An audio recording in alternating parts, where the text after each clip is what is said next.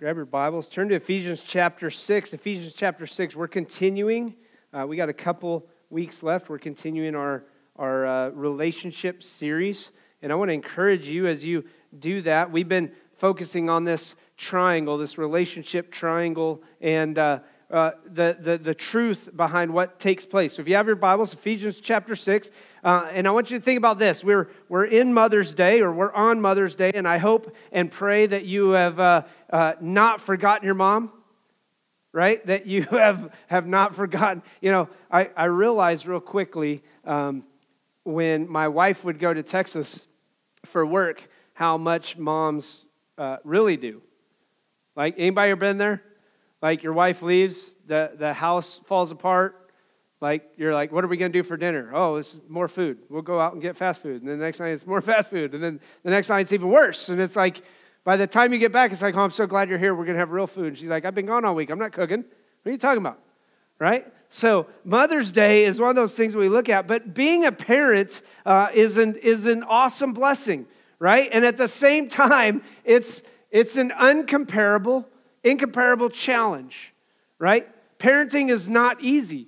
Parenting is not for the faint of heart. Matter of fact, I remember going to my dad and I'd be like, Dad, I need to know more about parenting. And he says, I'm a grandparent. And I still couldn't tell you all that. He says, it's kind of just sit down, hold on for dear life, and hope that you don't wreck things, right? I mean, at times you feel like that. But I want to challenge us today as we dig into this. This isn't just towards parents or just towards fathers, but it's to look at our relationship with our children. I'm going to grab this chalkboard real quick. We're going to bring it up here. You got it? Got that side? There we go.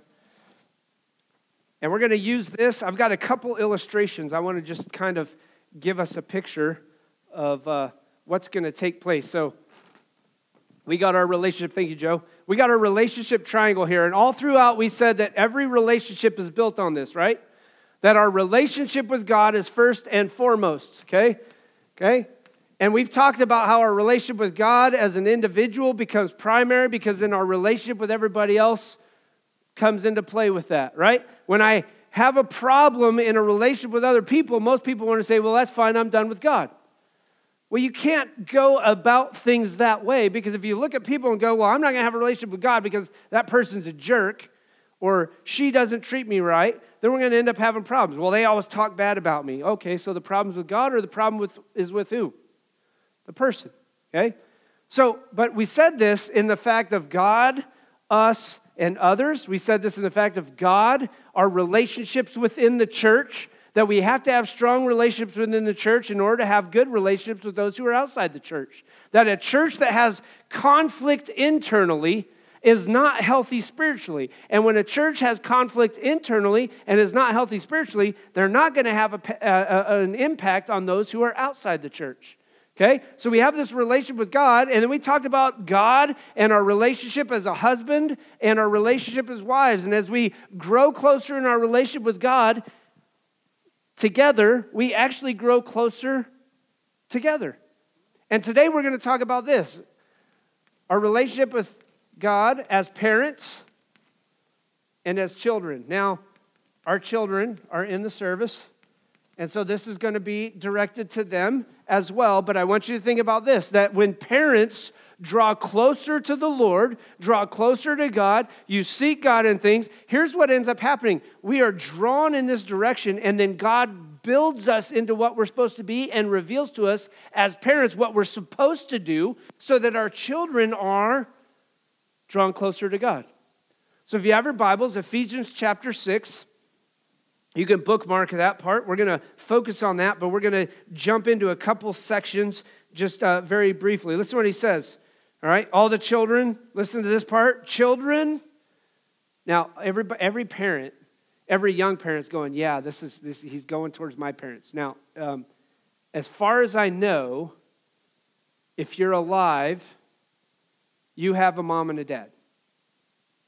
Now, let me clarify. My dad has passed, so I know that I can no longer obey my father. But if my parents were alive, what's he say? Children, obey your Parents in the Lord, for this is right. Honor your father and mother, which is the first commandment with a promise. And here's the reason why. That it may go well with you and that you may enjoy long life on the earth. So here's the first idea, or the first thought, is that children were to obey our parents. Now, keep in mind what he's saying. Obey your parents in who? In the Lord. In other words, that I obey them in the pursuit of and the longing for and the going after the Lord in obedience to what God has called us. So this is played out throughout, that we can honor our parents. Listen to me. No other endeavor in life will so excite you and exhaust you, will so bless you and at the same time break you, will so delight you and also drain you as being a parent. There is nothing else in all of life that will do that.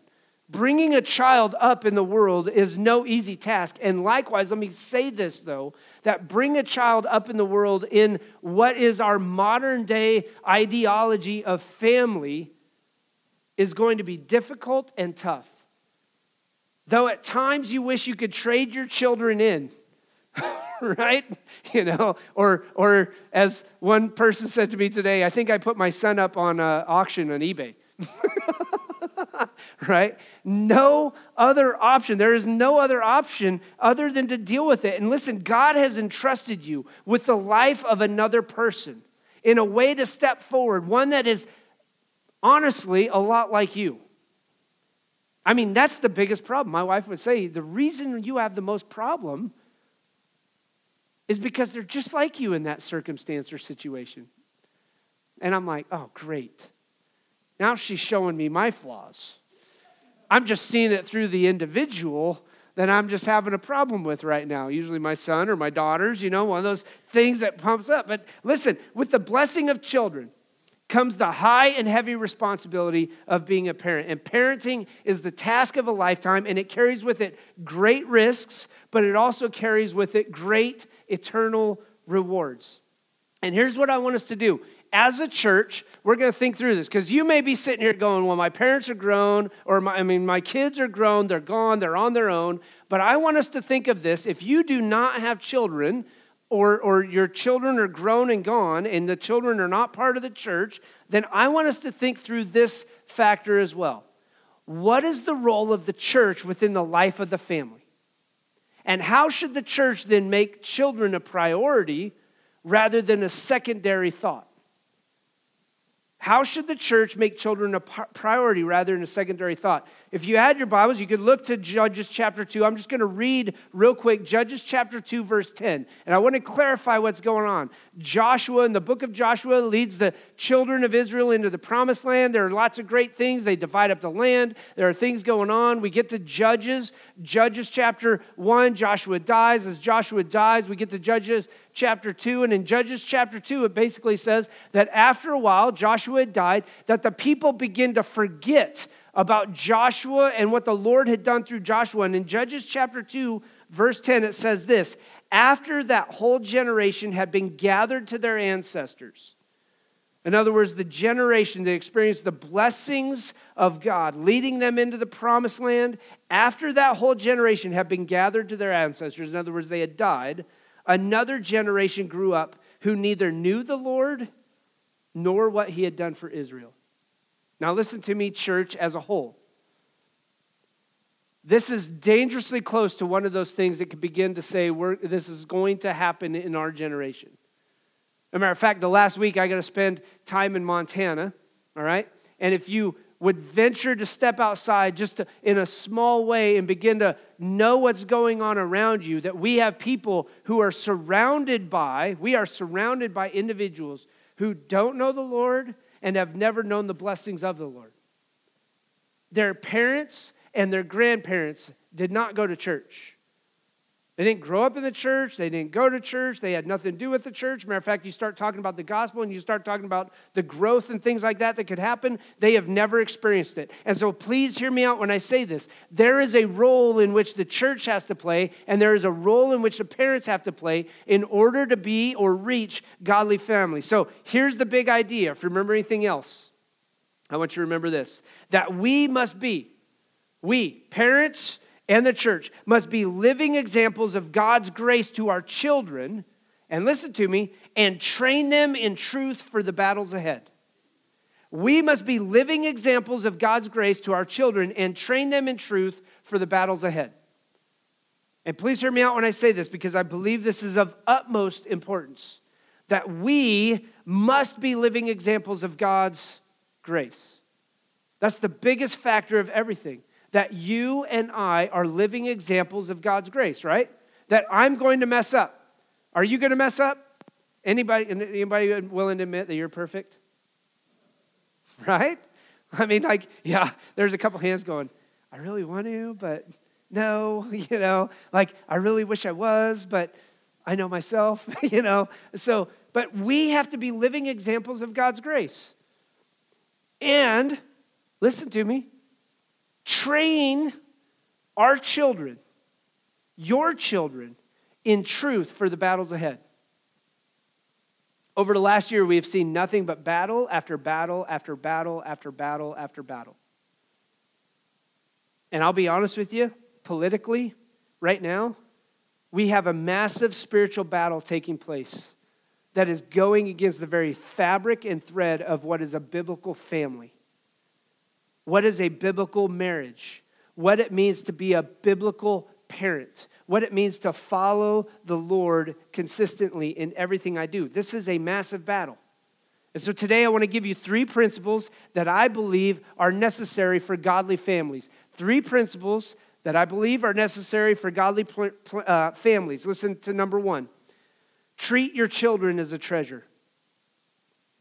Treat your children as a treasure. If you have your Bibles, you could flip over to Psalm 127. I'm going to read it just so you can understand what's going on. Psalm 127. We're going to jump back to Ephesians chapter 6 and listen to what he says. Starting in verse 1. Unless the Lord builds the house, its laborers or its builders labor in vain. Unless the Lord watches over the city, the watchmen stand guard in vain. In vain you rise early and stay up late, toiling for food to eat, for he grants sleep to those he loves. Now listen to this, verse 3. Sons, let me clarify this, children are a heritage from the Lord. Children are a reward from him. Like arrows in the hands of a warrior are sons born in one's youth. Blessed is the man whose quiver is full of them. They will not be put to shame when they contend with their enemies at the gate. When I say children, or treat your children as a treasure, listen again what he says. Children are a heritage from the Lord. What's this idea of a heritage? This whole idea of a heritage is there's something that continues on. See, when kids are, I mean, let's be honest with you, kids are physically tough, but they're emotionally fragile. They are spiritually fragile. They need to develop, they need to grow, and we need to treat them as a treasure. That's why Paul begins his instruction here with Christian parents. We have to begin to understand what it is to be a heritage. And the idea of a heritage is something that's highly valued. It has a unique treasure within a family. It's got a family identity. If I was to say my family heritage was this, there's this ongoing reality. Children are a heritage from the Lord. They're to be carried on. They're to be built upon. And these values and this cultural idea and the traditions is what he's laying out. Why? Because they are a heritage from the Lord. They are of utmost value. They are of great importance and significance. They have a huge opportunity and upside that the Lord wants to use them for. And oftentimes we bypass this. Oftentimes we overlook it. If you were to jump back to Ephesians chapter 4, he says, or chapter 6, he says this in verse 4. Fathers, do not exasperate your children. Now listen to me, a lot of times there's like, yeah, it's all on fathers. But the idea here is that parents, we don't exasperate our kids. What's the idea or term of exasperate mean? Exasperate means to irritate or agitate to the point of causing resentment. Right? Matter of fact, I got 4 things. There's critical parents. A critical parent is somebody who is always making verbal corrections, maybe even hurtful criticism. A parent who constantly harps on a child's flaws and failures, always pointing out what's wrong with the child, and what's going to end up happening is it's going to create a anger or resentment. Then there's controlling parents, right? Like, we live in the world of controlling parents. They want to control everything about every little thing. Matter of fact, when you'll hear the term a helicopter parent, they hover over their parent or over their kid on everything. Make sure they make every right decision. No, you can't do that. I'm not going to allow you. I don't want to. Controlling parents are just as much a problem, because a parent that tries to dictate every aspect of a child's life can create a rebellious child. And then there's complacent parents. Maybe you know somebody. Maybe you're a complacent parent. A complacent parent is the one who's too busy with everything else and doesn't have enough time for their kids. They pass the buck. Well, they'll grow up and they'll be fine, and we'll leave them alone and everything's going to be good. The child of a complacent parent will grow up with resentment and frustration. Why? Because the parent didn't do their job in the first place to teach them and train them. Listen to me. We are in a world full of complacent parents. When we have people who aren't taught strong biblical finances to understand and know how God wants us to operate, when we live in a world where it says, listen, we're going to pass off the responsibility of discipling and raising my kids, we're going to pass that off to the church. That's complacency. And the problem is, the child looks at the parent and goes, well, they're complacent in their spiritual growth, and they're complacent in their love toward me, and therefore they're complacent in everything, and therefore I want nothing to do with Jesus, I want nothing to do with the church, and I'm not going to listen to what my parents say. That's complacent parenting. And then there's cold parenting. This is the mom or dad who is detached and distant from their child, who shows little concern, no interest, and refuses affection and affirmation. If you were to identify yourself in one of those, maybe you could identify that. But I want you to think about going back to Psalm chapter 127. Children are a heritage from the Lord, so we treat them as a treasure. That God has, listen to me, a treasure that God has given us for a time, that we are stewards of, and that when we steward it rightly, it reaps a reward and a benefit not just for us, but for the whole world. That when we steward the treasure rightly, correctly, obediently, then there is a reward for the whole world. Now, hear me out, church. Do we steward our children well here? That's what I want to ask. Do you do it individually as a parent? And then number two, do we steward our children well? Do we understand that they are a heritage from the Lord? Are we looking at families around us who are lost and in need of salvation of Jesus, whose kids need Jesus, and are we looking at them and saying, we should be stewards of those who don't know who Jesus is? Or do we just neglect it? And let me be very clear in this. One of the things I think is always a priority is to look at, if we steward our children well, what's our children's ministry look like?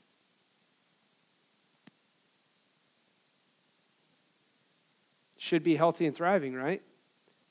It should be full of workers who love kids. It should be the passion and say, you know what? I know I'm no longer a parent, but I can love on, I can serve, I can invest in the next generation. Keep in mind, let me be very clear. We talked about this. There arose a generation that forgot what had happened in the past and therefore, listen, didn't understand the blessings and the encouragement of the Lord.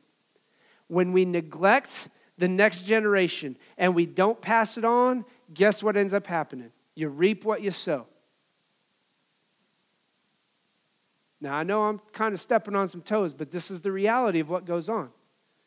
We have to invest in the next generation in order to multiply our effectiveness as a church.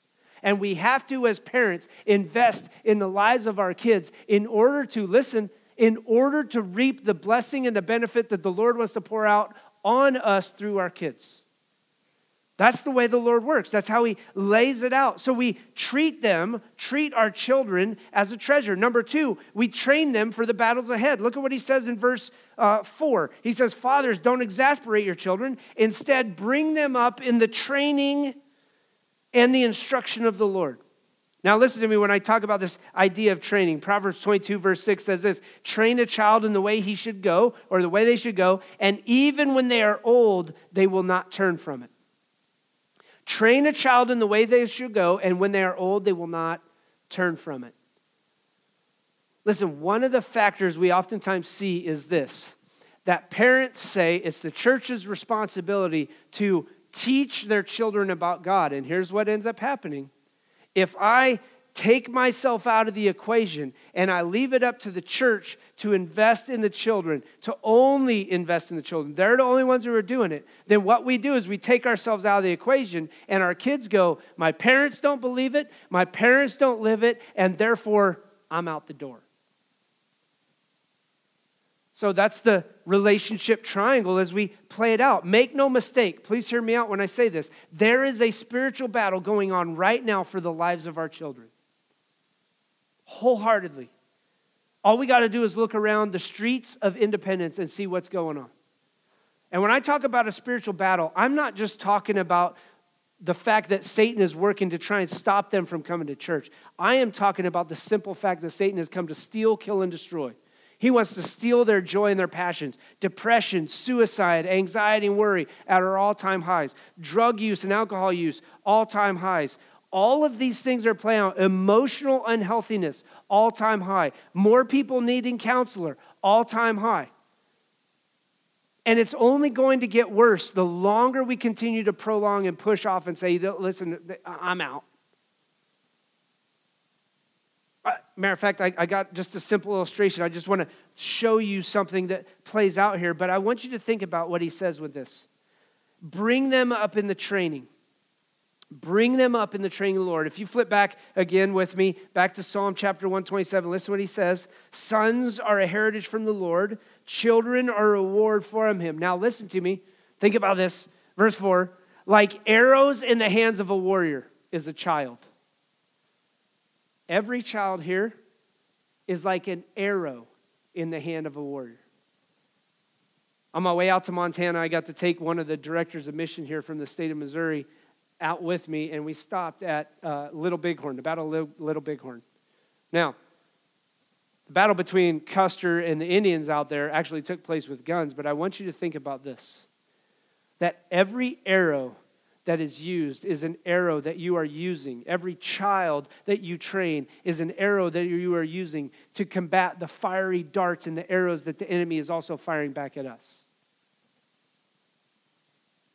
Like arrows in the hands of a warrior. Arrows take time and preparation. They need to be honed and set right. They need to be balanced. But they also need, they also need a bow that's going to make an arrow effective. And you are the bow. Parents, you are the bow. And listen to me, church, we are the bow that prepares children to be used as an arrow against the fiery attacks and the darts of Satan and everything that goes on. And so listen to me when I say this. I believe our children's ministry and our youth ministry should be the number one funded thing in our church.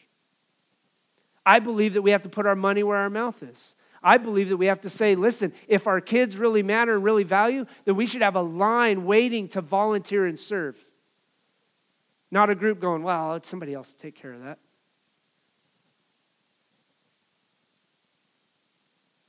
See, we can sit back and we can say that we really love children, but when you really love children, your actions speak louder than words. And so listen to when I say this. Train them for the battles ahead. We must encourage and love and reach the next generation. Why? Because we need all hands on deck in order to train them to stand up against the battles that they are going to face. And hear me out when I say this over and over and over again. If our children are trained, the Bible promises it, train a child in the way they should go, and they will not depart. So listen, we have to train them up for battles. And then listen, here's the last thing. Share and show Christ to them. We have to begin to understand how we do that as parents. It is of utmost importance. Listen to what he says. Bring them up in the training and the instruction of the Lord. We have to share and show Jesus to our children. We must train them in the truth and the knowledge of the Lord's grace and God's blessing. Parents, listen to me. You cannot replicate what you already are. Parents, you replicate who you are, not who you want to be. In other words, who you are on the day in and day out of every situation is who your kids will become. It's not who you want to be, it's who you are.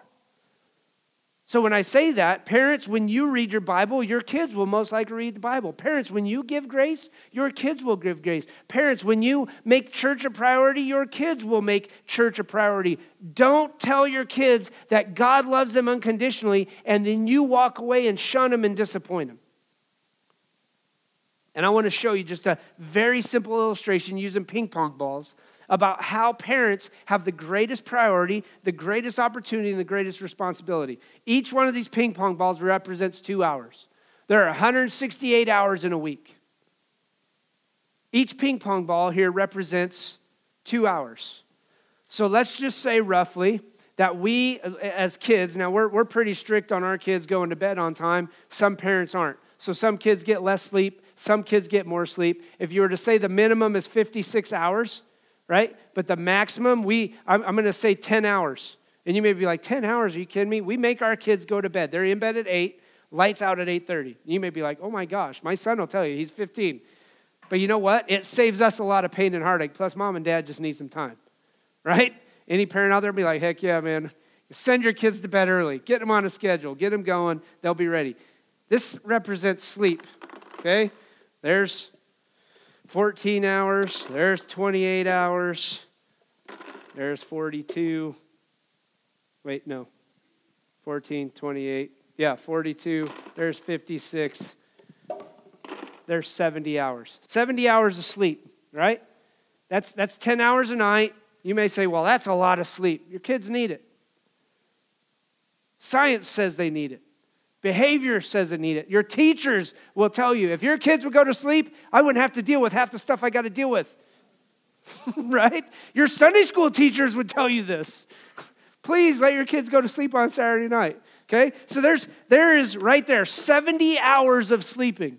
It could be less. Maybe it's 60. Whatever. All right? Now we've got school.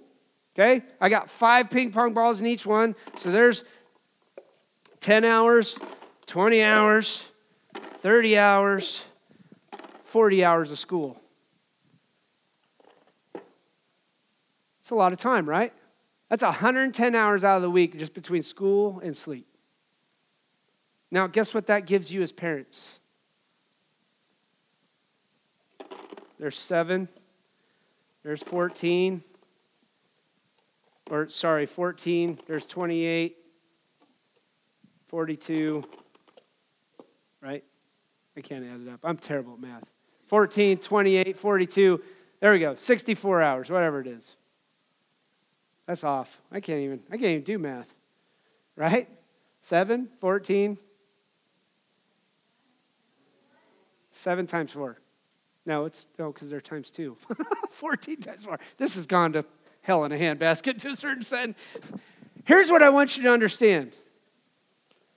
As parents, you have about a third of their time. This is removing sleep, removing school. You have at least a third of the time that the kids are alive. Can I show you what the church has? On average, in a Christian's life, the church has 2 hours a week. And here's the problem. When this is the only investment in our kids, we want to know why this gets thrown on the wayside when the everyday responsibility of parents isn't lived up to. Do you see the importance of what it means to invest in our own kids?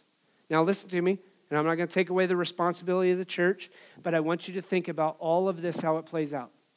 That we as a church, with the bare minimum time that we give, have to give every effort to give the best opportunity for kids to come to know Jesus, to follow Jesus, to see Jesus in our lives, because there may be a great opportunity, a great chance that their parents don't live it out. And there may be a great opportunity, a great chance for us to reach out to those families. But please hear me out when I say this. Parents, you have to take on the role and the responsibility of loving in, investing, and discipling your own children. And so in order to make that a very simple way, I just want to ask you this. You can't tell your kids that God loves them unconditionally and then shun them when they disappoint you. You can't expect your kids to read the Bible if you don't. You can't look for your kids to love the church if you don't. You can't expect your kids to understand the sacrificial death of Jesus if you won't and can't and will not sacrifice for them. You can't think your children will believe in the power of Christ to change a life if they see no change in you. You will negate your opportunity to witness to your children if you don't live for Jesus yourself. And so I want to make this very simple as I wrap up. Parents, you and I are warriors, armed with bows, and our children are arrows. And it takes practice, and it takes training, and it takes effort to pull that bow back, to hold it steady, and to make that arrow hit the target that it was intended to hit in the first place. I believe wholeheartedly that God has a purpose and a plan for every individual, including our children. The problem is we've told our kids, do whatever you want. Don't do as I do, but just do as I say. And so please hear me out when I say this. We need children who are going to love Jesus. And the only way they're going to love Jesus is when you love Jesus and show that to them. We need children who are going to read the Bible. And the only way they're going to read the Bible is when you read the Bible. When you show that you're faithful reading the Bible and they see it, they're going to repeat it. We need children who are going to be forgiving, not cancel culture mentality, but we're going to be forgiving. You know what that means? That as a parent, I need to be forgiving. We need children who are going to be not critical, but loving. And when I get critical as a parent, then all I do is open the door to Satan for Satan to go, man, I'm going to squash this kid's self-esteem because you just ripped them apart. Listen to me, parents, it's our responsibility. Church, it's our responsibility that we have to take this up. If I had a bow, I was thinking of bringing my bow, and I thought I got a bunch of people would probably be freaking out. I'd bring bow, bring an arrow, right? Like everybody would be like, oh my gosh, what the heck's going on? But listen, every arrow, every child we have is an arrow of good, a weapon of good. As a matter of fact, if you read Romans, in Romans chapter 6, it says that we are to be instruments of righteousness. The word in reality in the Greek is this idea that we are to be weapons of righteousness. That each child and each person here is a weapon of righteousness. That we are to use our bodies as weapons of righteousness for the goodness of the kingdom of God. And so here's how I want to finish. We're going to close in a song. We're going to have a time of invitation. It may be a time for you to join or say, I want to become a part of the church. It may be a time to get involved. It may be a time to say, I need to put my faith and trust in Jesus. It may be a time for you as a parent to grab your husband or grab your wife and say, we got to pray. We got to pray for our kids. We got to pray for our church. But please hear me out when I say this. We have more and more kids and more families around our church. Matter of fact, can I give you some statistics just real quick that I recently found out? 73% of the people who live around our church are opioid addicts. 73% of people who live around our church are single-parent families. That means that 73% of the kids potentially around our church have no hope. Haven't heard the truth of the gospel. And please hear me out when I say this.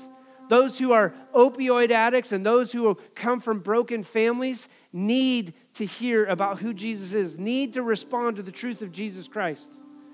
But listen to me, it starts with you and me and our families. Do I use my family? Do I use my kids? Am I ready to take part in the battle? And when I'm talking about this, I'm not talking about the battle against flesh and blood. But I'm talking about the battle that Romans and Ephesians talk about, that our battle is not against flesh and blood, but it's against the rulers and the authorities and the principalities around us. Am I ready to draw back my children and fire my children out into a dark world that they can take light into darkness. That's the way the church moves forward. That's the way a generational legacy lives on. That's the way that the gospel continues to propel and progress into the future, is that when we raise our children to love, fear, and serve the Lord. And so here's very simply what we're going to do. We're going to open up a time, a response time, a time to sing, to celebrate what God has done, a time to pray. And please hear me out when I say this, parents. If you don't know what to do, what the next step is, come talk to us. We've got some books we can point you to that would be starter devotional things. You can download your app, the YouVersion app, the Bible app on your phone, and you can begin to read the Bible with your kids. You've got Right Now media that we offer to you for free that would begin to disciple your kids, and you can go through it with them. So if you need some pointers and some direction, please stick around. Come talk to me. Come talk to my wife. We can point you in the right direction. But church, I say this, that we've got to be people who are going to pray. Maybe, just maybe, you're being called today that through this, I see the need that I need to serve. I need to step up and serve in the children's ministry or the youth ministry. If we neglect the next generation, hear me out. If we neglect the next generation, the doors will eventually be closed. The church will eventually give up because we didn't invest in the next generation and we died off. Keep in mind what happened. There was a generation that didn't know the Lord and didn't know anything about the blessings that he had done before. Father, we pray today that your goodness and grace would be evident in our life. God, maybe there's a father or mother here today that says, Lord, I know that I'm not living the way I should. God, would you help me live it out? God, would you give me a desire for your word? Would you pour into me? God, as I seek you and I seek you with all my heart, I know I will find you. And God, would you let their children see their love and desire? God, may we be parents of grace. May our church be a haven of grace and a mercy for those who are far, far, far from you. And Lord, would you revolutionize our hearts? God, let us have a desperate desire to see the next generation come to saving faith in Jesus. God, break our hearts. It's in Jesus' name I pray. Amen.